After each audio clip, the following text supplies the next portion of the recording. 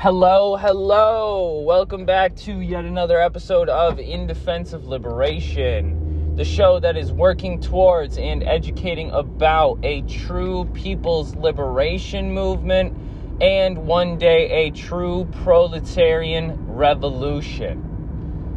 So if you haven't checked out the show before, I am your host, Josh. And until that lovely day comes, you are listening to In Defense of Liberation. This show I have been doing for a while. I originally had done a show called Annoying Question Boy, which had a little bit different vibe, although not really, to it. This show, we try to focus more on actively demystifying the world rather than just simply asking questions. Now, of course, we love to ask questions. We love to learn about new things. We especially love to have guests on who we can ask questions. So if you ever find yourself with an idea of, maybe a podcaster, a YouTuber, a blogger, an author, an activist, or an organizer, maybe an organization that you'd like me to interview or to try to go on their show to be interviewed, let me know, because, of course, the real difference between what my show was and what my show is now is I am way more intent on using the show as a medium to build solidarity and to heighten the consciousness of those who listen to my show, as well as myself through the experience of critique and self-critique, as well as learning from guests that I have on the show, and trying to center that in a framework of defending people's right to liberation, not solely from colonialism or imperialism, but from the entire capitalist bourgeois system, the entire global world market, and making their way towards socialism and communism. So with that nice little intro, I'd like to say thanks for stopping by. If you end up enjoying the show, please do me a favor, head on over to Apple Podcasts and let me know what you think. You can leave a rating as well as a review. If you'd like to help me boost my reach in the algorithm so that I continue reaching new people, having new guests on and learning new information alongside with you guys, then by all means go do so. The way to do that is, and I promise you I'm not fishing here, the way to boost me in the algorithm actually is by giving me the highest rating and leaving any review. That's enough interactions with the algorithm that it will propel me much more forward than if you just leave a review or if you just leave any rating. But of course, be honest. I really like to know how I can improve the show. Unfortunately, I do spend a lot of time recording the show in my car while I'm driving, so the quality of the show I know could be much better. I simply don't have the time or expertise to narrow down the time that it would take to make more quality content, so I do apologize for that. There was a time where I was able to sit and record this with a nice microphone on my laptop, edit the sound, cut things out. Yeah, I don't do that shit anymore. You're getting recorded on my phone, and I'm posting that shit as long as it's worth posting. So sorry about that. We did have a period of time during this pandemic where they sort of kind of thought maybe about, not forcing people to go interact with each other every single day, and therefore I did have a lot of free time on my hands. However, our ruling class has decided they in fact don't really care about us dying. What a shocker. So now I get to drive and record on my way to work every fucking day. So, yeah. If anything else can be improved except for that, please let me know. But anyways, I've been rambling long enough. Let's get into the show. So today I want to discuss imperialism. but I want to try to do it in a more in-depth as well as practical way.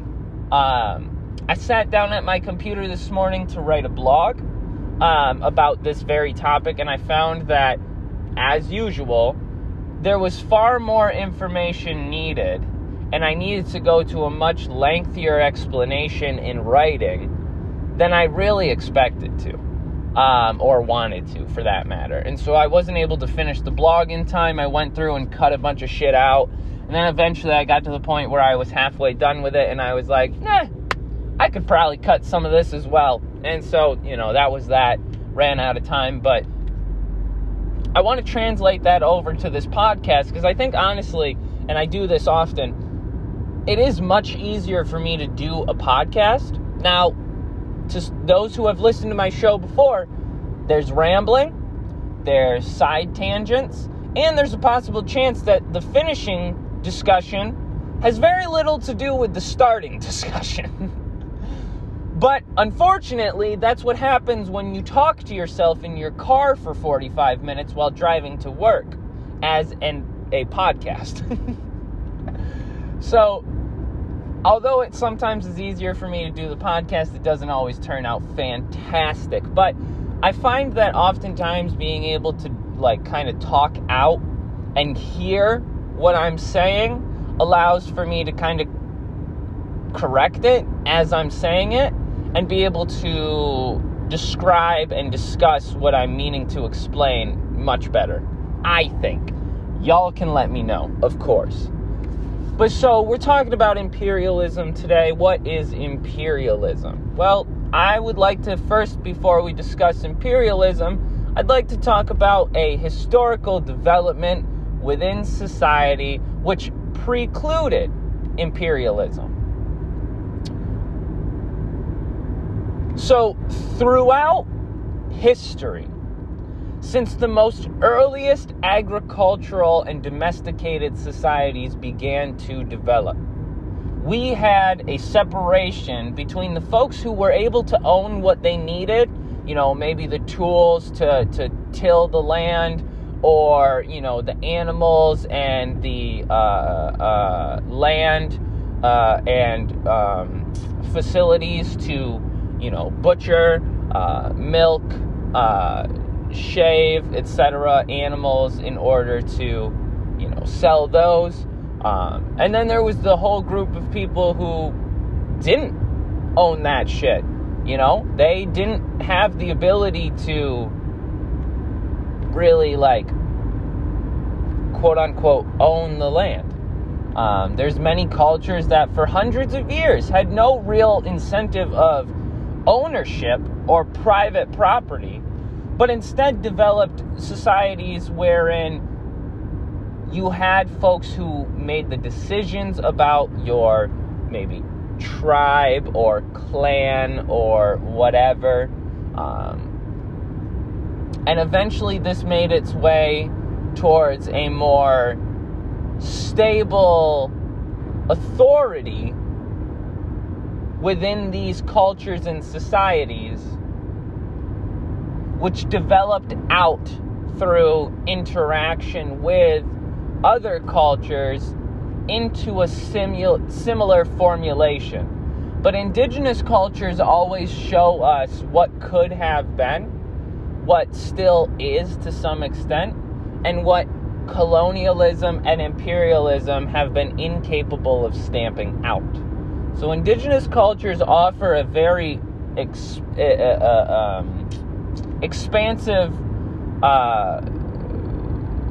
understanding of the different forms and the different ways in which human beings have lived throughout the world.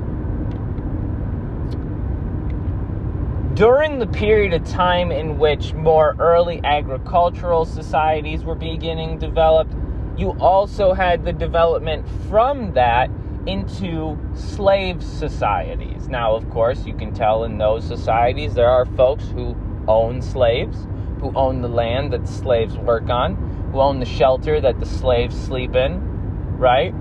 There are people who have political and social power, who have rights of some sort to participate in the politics of their society. They have an economic advantage over the slaves. So, of course, just like the early agricultural societies, you have those who can own the means of production as well as the means of subsistence, food, clothing, shelter, water, etc. And then you have those who have to labor or work in order to be given or afford those means of subsistence. But from this point on, it's the dominant class within society that actually owns things, whereas you and I get to purchase them, of course, in different forms throughout history, from those ruling class and dominant class owners.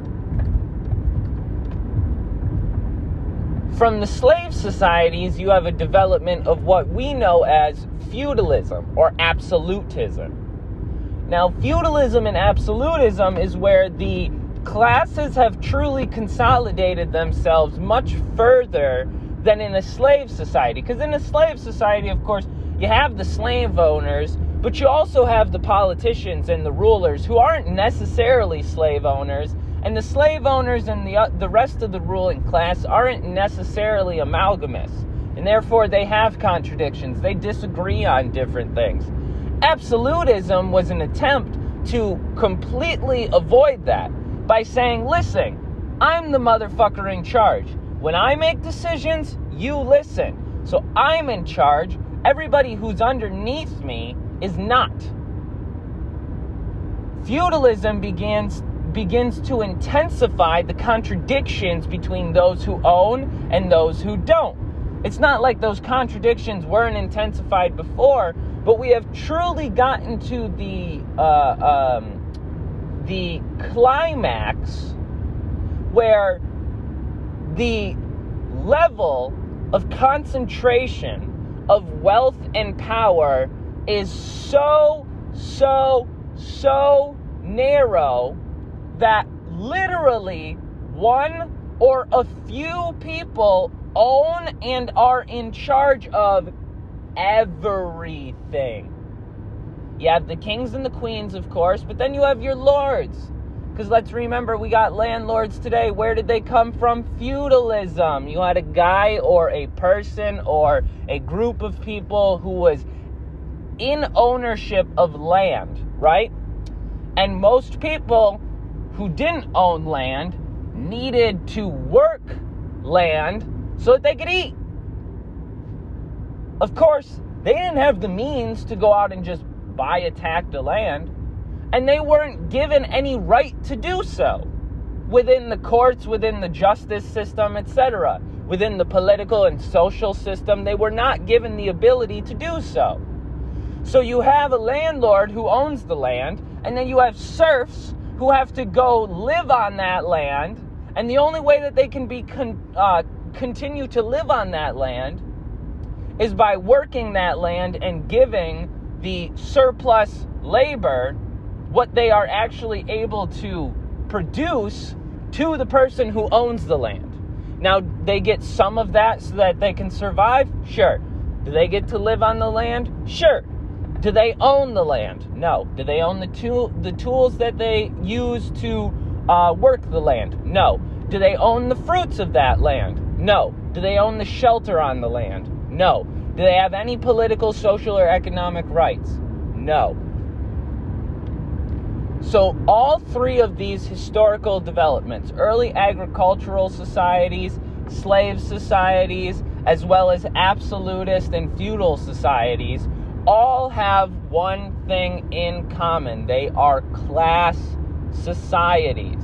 You have a direct distinction between those who own and those who labor, those who are oppressed and those who are oppressing them.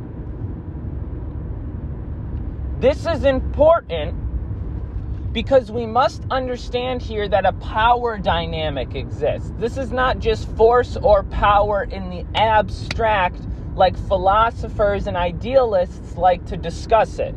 This is power and force in material existence, in physical matter, where the feudal lords actually physically owned the land and therefore were able to oppress and suppress the working and oppressed people physically, not just in idea where people feel compelled to listen, but if you didn't listen, you couldn't eat. That's quite the force.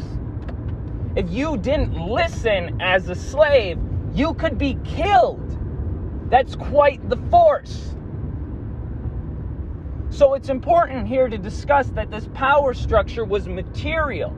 It existed in the material realm. There was actual fundamental laws, economic, social, and political relations which supported and perpetuated, as they do today, the power and control remaining in the hands of the dominant class. It wasn't just every single working and oppressed person deciding every single day, you know what, I think that ruling class, I think they got it down. You know, I really don't feel like questioning what they're doing, because it genuinely seems like they're just doing a good job at it. No, I mean, not for nothing, all of the people who have had to suffer the oppression and control of another, I'm sure they could all agree on the fact that they don't give a shit about how quote-unquote good their ruler is. They'd like to be fucking free. That's all they care about.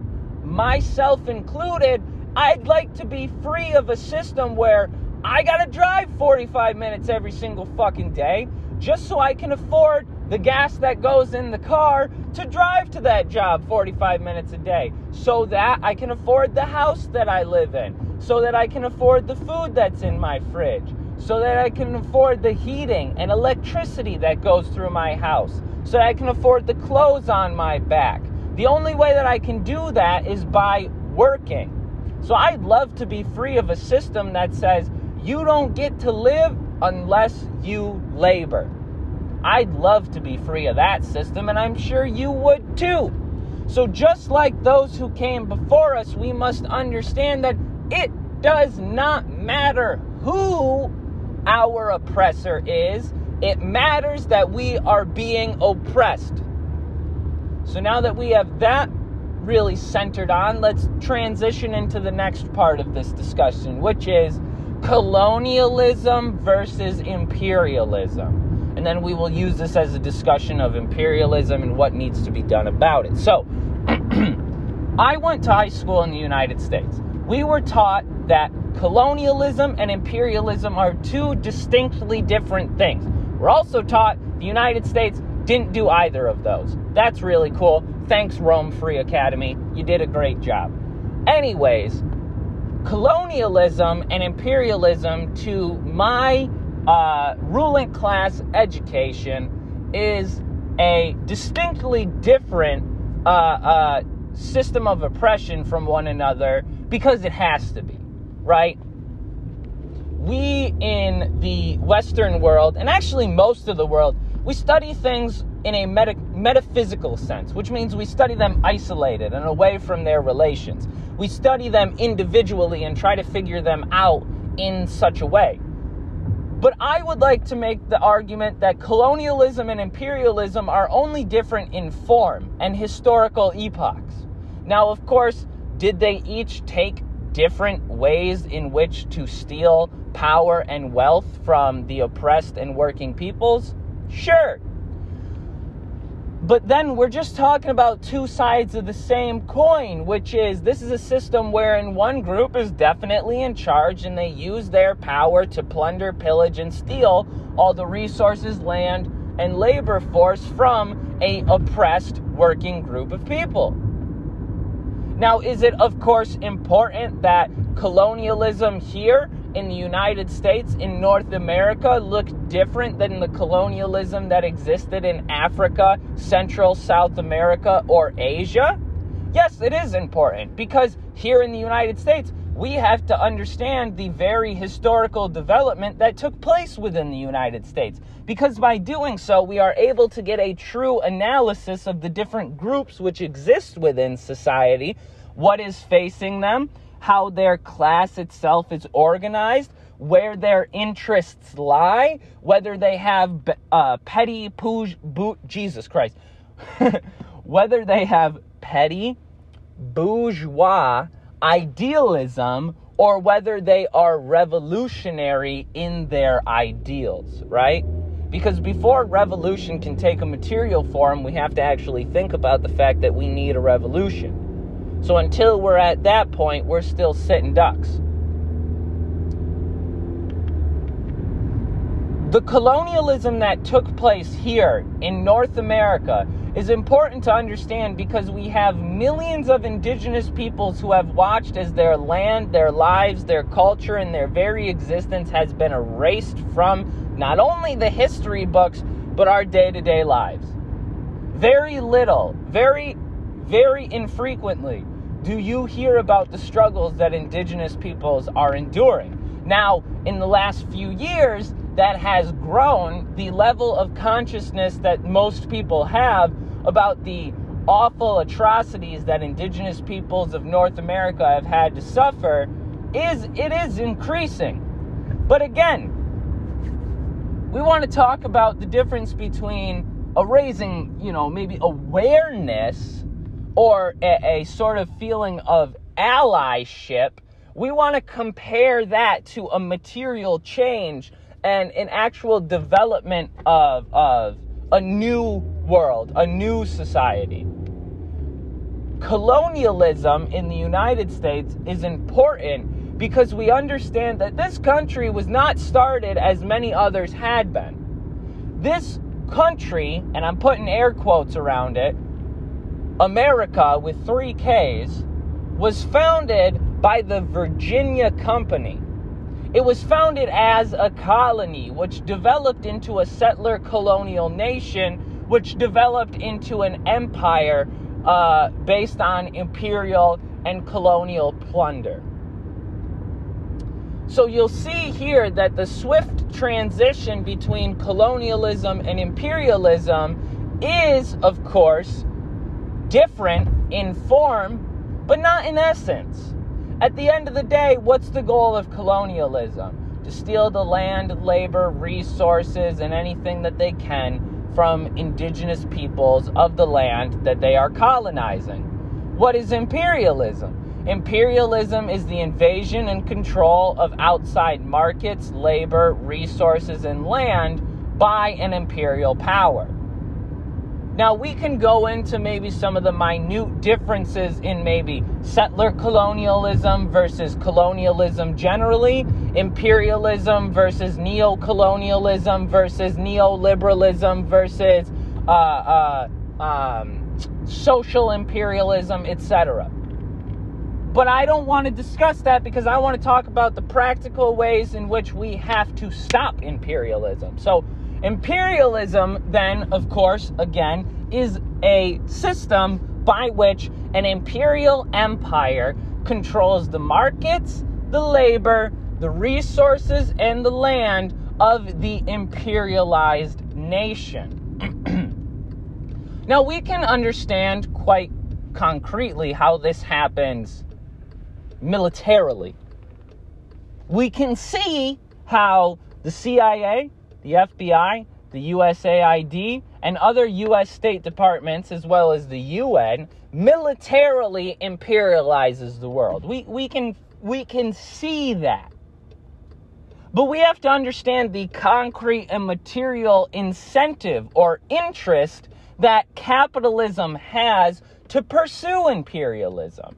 Because right now within the empire, one might think, okay, we've built up enough wealth. We have all the privileges and things that the global south doesn't have because we've stole them from the global south. We can talk about the fact that the United States ruling class, similar to the Nordic ruling classes, has given the citizens and individuals who are allowed citizenry within the United States a better existence than the global south. But when we are discussing this, we have to understand that it doesn't just exist because, our ruling class was like, well, I think I would really like to be in charge of the world, not Britain, so I'm just going to go ahead and do that. If that was how it went, if you could just decide because you wanted to oppress the world that you could do it, you know how many people would have dominated the world far before anyone like Napoleon or anyone like that? There's been thousands of folks who have been selfish enough to say, I want to dominate the world. The difference is there's not always the real life ability to do so. Capitalism and its historical development in the world began to provide imperial powers all over the world with the real concrete and material ability to do so. And the necessity. Because, of course, as we know, capitalism is a system which exists for profits. It uses markets, resources, and land to develop and produce commodities, which are then sold and exchanged for profits, which therein the capitalist imperialist powers takes itself and uses to amass more power and more wealth. This is done whether you're talking about Amazon or the U.S. military. So imperialism is less it is less an evil, quote unquote, and more a material necessity of capitalism. I've discussed on the shows the difficulties of viewing things as a moral injustice and how difficult it is to actually build a militant and organized group to fight morality. Because, hey, people don't agree on morality. People can agree on the fact that I don't have food, you don't have food, I don't have a house, you don't have a house, but we both work 40 plus hours a week. How the fuck is this possible? People can agree on that. They can't agree on the fact that the U.S. is evil because there's still some fucking leftists and Marxists who are talking about the fact that we got to be patriotic in the world's worst imperial empire that's existed. Some people disagree with the fact that the United States is the world's worst imperial power, and I feel like anyone who's caught on that discussion really isn't clearly understanding what the fuck we're doing here. Capitalism develops a necessity for imperialism because it needs new markets. Capitalism continuously needs to expand. But just like colonialism, capitalism and its form in imperialism can't just jump the gun. You couldn't just come over to North America in 1492 and set up textile industries, set up huge marketplaces, set up huge transportation companies without a guarantee of any of that even being profitable. So first and foremost, they got to come in, massacre everyone, take control of the land, set up the law and the politics and the social relations as they want it, and then be able to develop how capitalism needs to. It first needs to take control of the land, resources, markets, and labor before it can employ them. You can't walk into a Dunkin' Donuts and say, fucking make me whatever without having money to give them or without being in charge of them. You can't walk up to a contractor and say, build me a house without having some money to give them. Or without being able to assume a form of authority where they have to listen to you. You can't walk into you can't walk into a board of directors and tell them what the fuck to do. I'm sure you understand the analogy here. And it's important to understand this because then we can see how imperialism goes about taking over markets across the world and the logistics behind it. So imperialism, as Lenin wrote about in a few different works, I think one of the very good works to read prior to reading Imperialism, Highest Stage of Capitalism, which is the work in which Lenin expounds upon imperialism the most. I think you should read The Development of Capitalism in Russia. I think that's what it's called. Because that gives you a good basis to how actually capitalism formed historically in the specific context of Russia, which then when you read Imperialism, Highest Stage of Capitalism, you have the base historical development of capitalism to see and have the context for, which gives you a better picture to understand imperialism as it developed. So imperialism, again, is an invasion of the markets, resources, land, and labor force, and a capturing of those by an outside power, and therein manipulated for the benefit of the outside power, not the home market, as we might call it. But imperialism has an economic basis. It is an important mission for every Marxist to understand imperialism's economic foundation. Now, I'm spending a lot of my time on that. I'm not an expert by any means, so I misspeak either now or if I have misspoken up until this point. I hope we can understand why, because this shit is hard to really comprehend fully. And I think a lot of times there's a lot of information that goes into understanding these things that folks like myself don't have all the time in the world to learn. And so, I'm a piece of work in progress, yeah? So, even though I might get some things wrong, I do apologize, because this is just, of course, the explanation as best to my understanding. But anyways, we have to understand imperialism in its economic sense, in its materialist form, not because I say so, but because that's what we as Marxists do. We don't learn about capitalism and focus on anything other than its material basis, its historical and dialectical development, and the material basis behind why this development occurred. So understanding imperialism must be done in a similar way. So imperialism, again, develops out of the natural need of capitalism for new markets and continuous growth, as well as cheaper sources of resources, cheaper sources of labor, cheaper sources of land. But eventually we've gotten to a point where, we've colonized the whole world. We can't go to Africa and excuse me here, the door's about to be loud. We can't just go over to Africa with big guns and say, listen, we're going to go ahead and take this from you. Because guess what?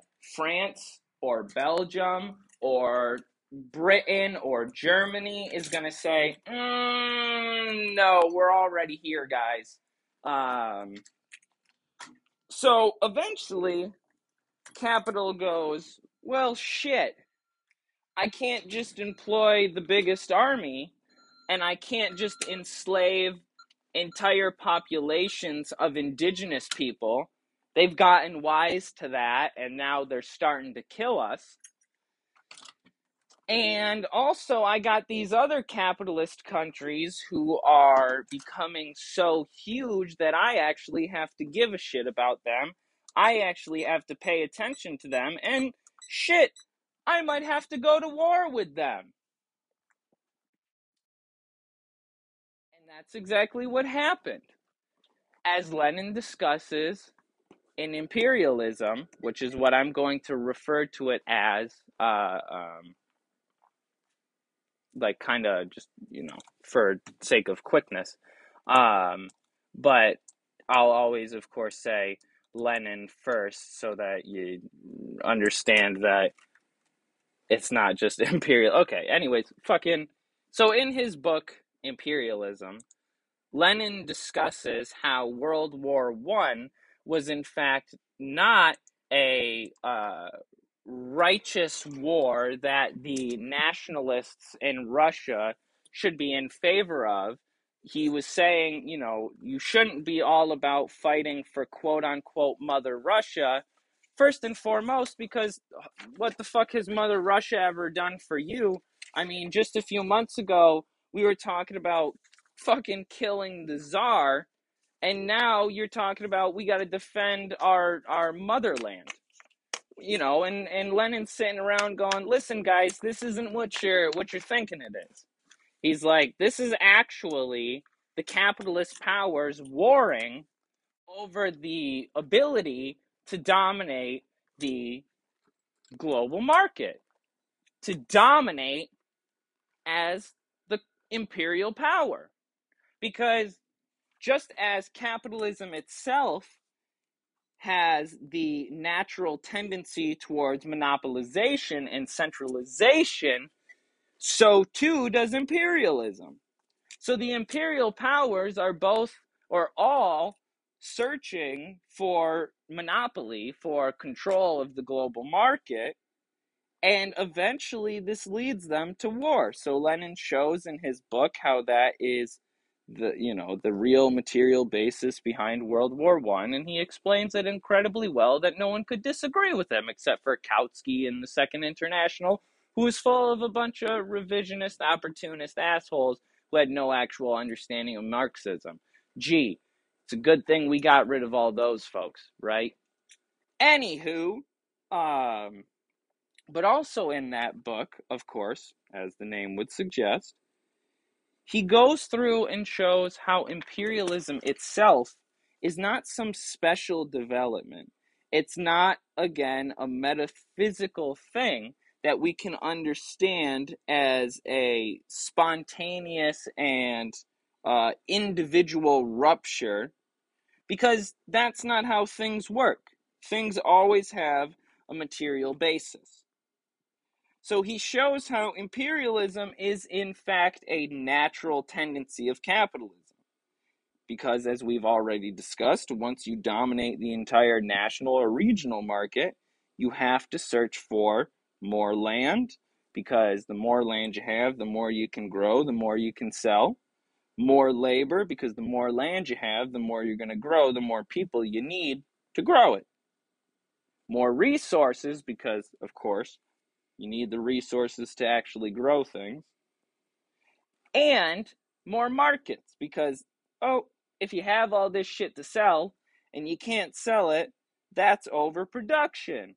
And that causes a panic, a recession, a depression, whatever you want to call it, until eventually capitalism centralizes itself by either companies merging, companies selling out, etc., etc. So Lenin says, listen, imperialism is not some magic, abstract thing that just developed out of the want to do so. It wasn't because some, awful, evil Germans or some awful, evil Americans or some awful, evil Russians just wanted to dominate the world because they're so evil and power hungry, but because they needed to do so, otherwise their entire basis of their power would crumble. Because as we know, since the feudal mode of production died and the capitalist one took over, this system is based on what? Profits and constant growth. So, at the basis of every world historic event, even world wars, it is capitalism which is the guiding force to that phenomenon. You cannot separate the two. You must be able to understand how one is affected and thereby affects the other. So Lenin says that, again, capitalism needs these markets, capitalism needs this labor, capitalism needs these resources, capitalism needs these lands. So what are we going to do about it? Well, of course, as always, Lenin said, we need socialism. And Lenin himself, as many will know, was the guiding voice of Marxism in his time. In his early years, he fought the Narodniks, who were considered the Marxists of the time, and showed how, in fact, their theories of, for example, imperialism were incorrect. He also showed how the Second International and the Second International and the quote ultra imperialist crowd was also incorrect, because he shows, listen, we can't have imperialism and socialism, which was the theories behind ultra-imperialism, which was that imperialism would advance to such a heightened stage that it would lead towards more global cooperation. Because of its size, it would require, as we see today, all of our markets are connected. But Kautsky and the Second International and the ultra-imperialists believed, in fact, that this wouldn't lead towards more conflict and heightened aggression between the powers, but in fact would lead towards global cooperation. Of course, this makes no sense if we take the already understood theories of the monopolization of capitalism and the monopolization of capitalism towards imperialism. Then how the fuck does ultra-imperialism make sense? But imperialism, we were discussing earlier, and of course, I got off on a tangent. Imperialism is not just world wars. It is not just militarization. It is especially what Lenin called monopoly or finance capital. So now, okay, you got German banks. You have American industry. You have French textiles, British textiles. You have maybe Dutch sweatshops and all this shit. But is the money that is backing, say, Deutsche Bank, is that money German? No, it's not. It's American. Is the money that's backing the large transnational transportation corporations truly the money coming from the country that supposedly owns that transnational transportation company? No. And this is how it's done. Imperialism is not just war. Imperialism is the economic control of the world. Kwame Nkrumah discusses heavily in his book, Neocolonialism, as to how this has taken new form in the supposedly, quote, developing nations, right? Because now these nations are given the freedom by their very, very, very resistance. There's no other reason why countries in Africa, in Latin America, in Asia got their independence and their quote unquote freedom other than their militant resistance and the imperialized and colonized people's will and determination. The same goes for Black, brown, and indigenous peoples here in the United States. It is not the good graces of this or that politician. It is not the help of the white people who are so gracious to care about and save these poor people. No. The only thing that has been able to consistently be there and fight for the freedom of marginalized and oppressed people is marginalized and oppressed people themselves. However, we're talking about a global oppression which unites the two classes on the very material basis of that system. What I mean is this: the ruling classes of the world are 100% solidified in their fight for continued control. Now, does that mean that the French ruling class really loves the Australian ruling class right now? Not in the slightest. Does that mean the U.S. really feels quite well about the United States ruling class and the British ruling class? Because they're supposedly buddies, right? We've supposedly been buddies since the War of 1812.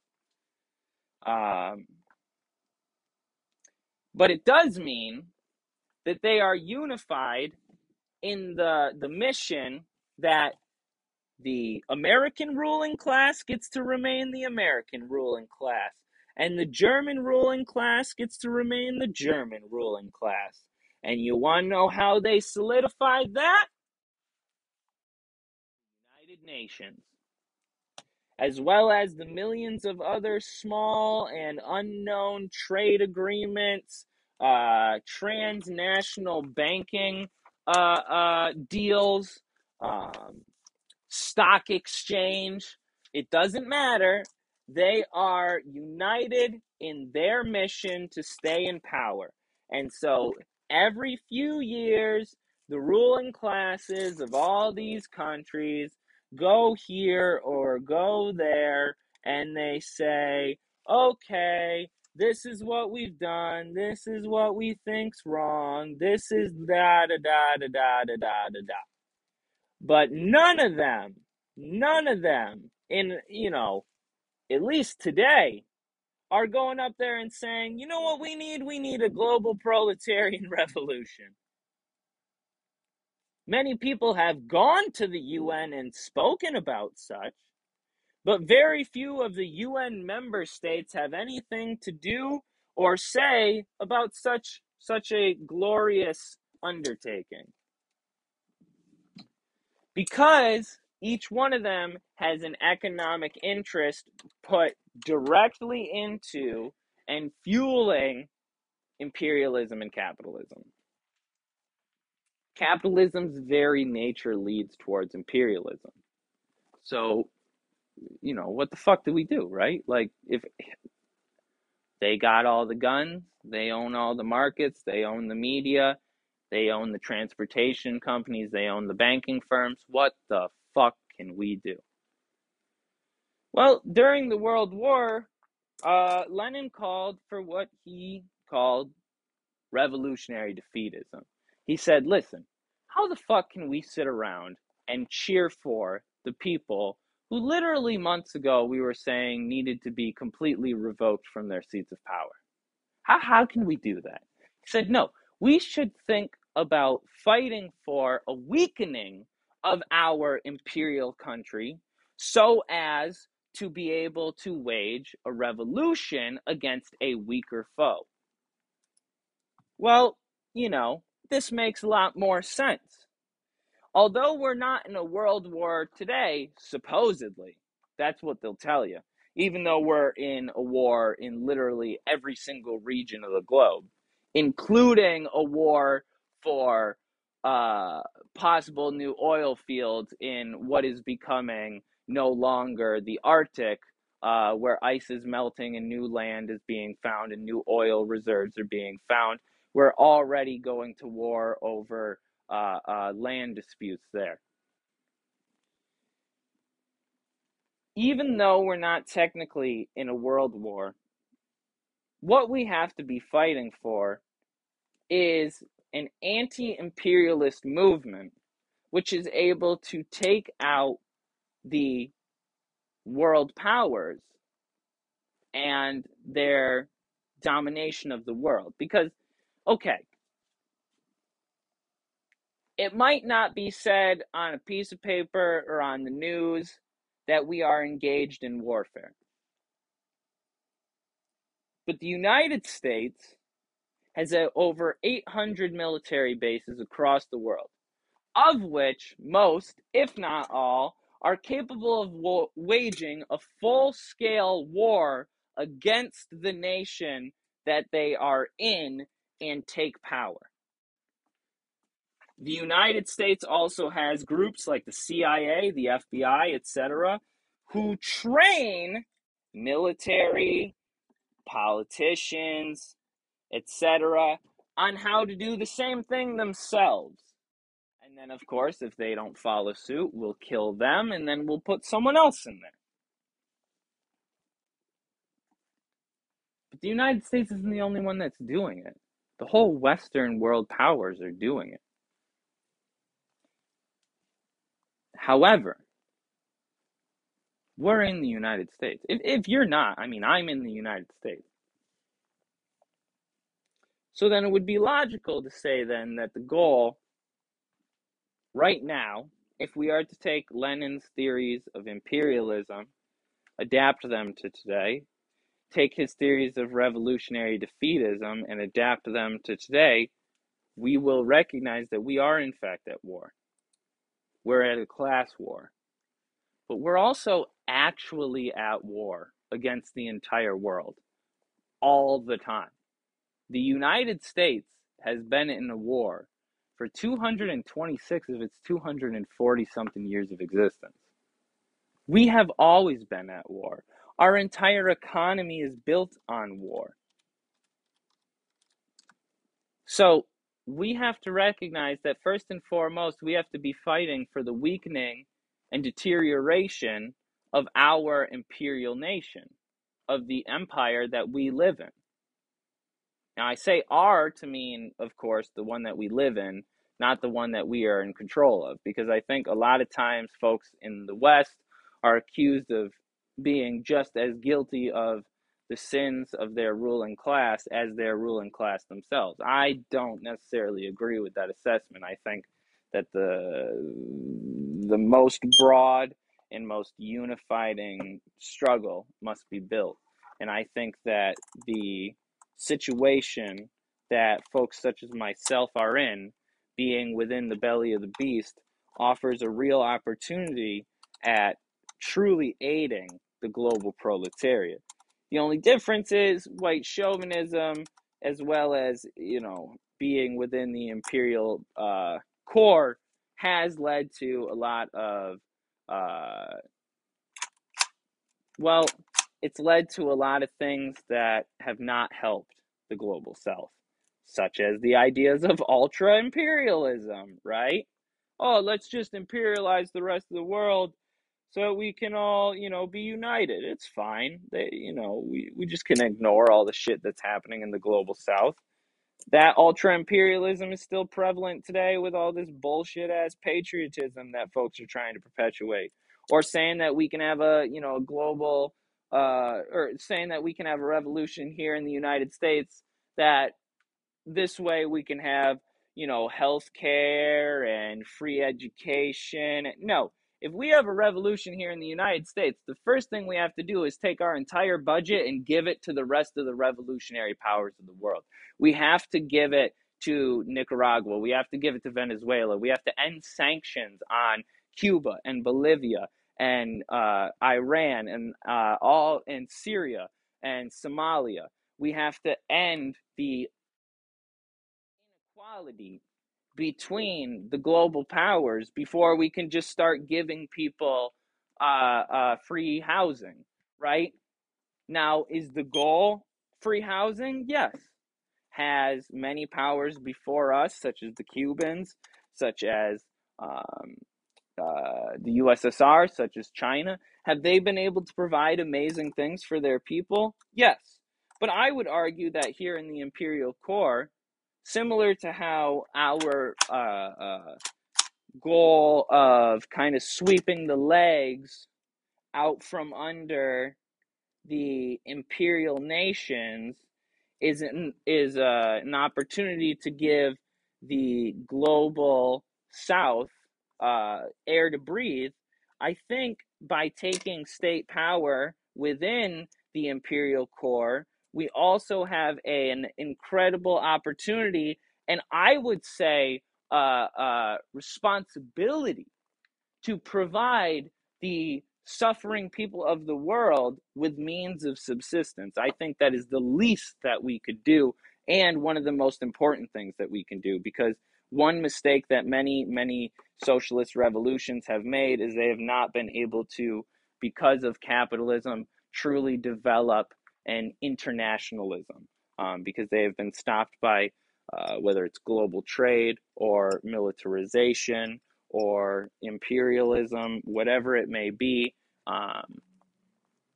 it has not been able to develop. So I think if we were to have a revolution here within the United States, I think that would be one of the most important things that we could do. But talking about how we can actually do that is we got to be building mass organizations based on anti-imperialist struggles.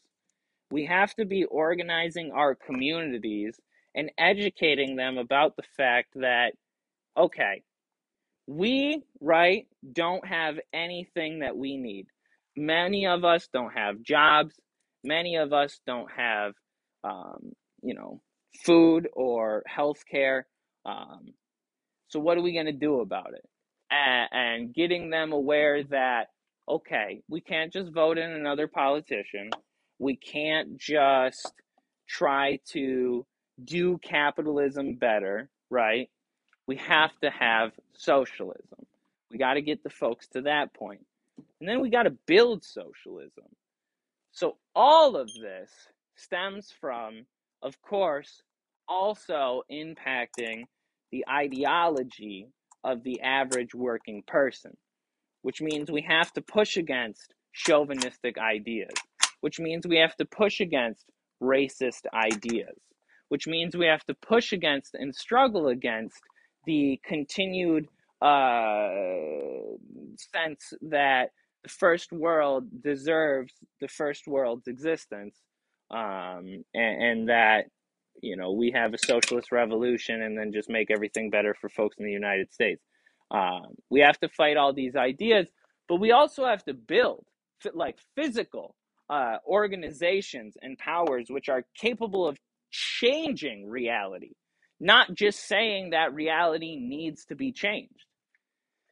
We have to be organizing demonstrations, right? We have to be continuously, every single fucking day that we can, out on the streets demanding an end to the sanctions against Iran, demanding an end to the sanctions against Cuba, demanding an end to the continuous bombing of Somalia, of Syria, of the continuous support of the apartheid state of Israel. We have to be doing active education of our working class and oppressed communities on why socialism, not capitalism, is the only system that can provide for the needs of the people. We have to be doing mass education in the schools, in the streets, in our interactions with people, right? We have to be doing all of that. But the most important thing that we have to do is we have to get organized.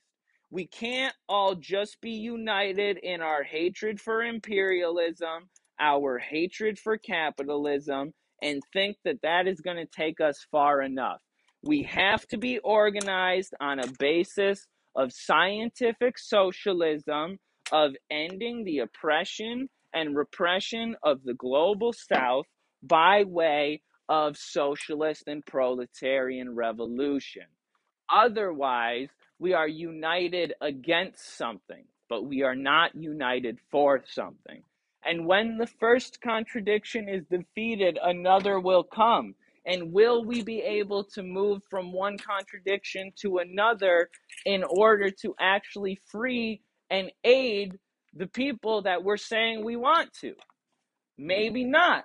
Maybe not if we are not capable of actually building what we need to build. So, like Kwame Ture discusses, we can't just mobilize the people. We got to organize the people. And we got to organize them on a basis of scientific socialism. Because history has shown us this. History has shown us what imperialism is. History has shown us how it developed. History has shown us how capitalism is directly connected to the development of imperialism. History has shown us all of this, and therefore we must learn from history. We must learn that scientific socialism and the march towards communism is the only way in which the people of the world can truly be liberated. If you're still listening to this, thank you very much. I hope you have a lovely day. Please follow me on social media. If you'd like to reach out, you can DM me on there or email me at indefenseofliberation@gmail.com. And stay safe, folks. Stay healthy. Stay revolutionary. Stay building anti-imperialist movements. And let's take down this bitch from the inside. Let's kill it from the inside out. And let's build something that can completely end the oppression of the world. Long live the People's Revolution, and long live socialism. Have a great day.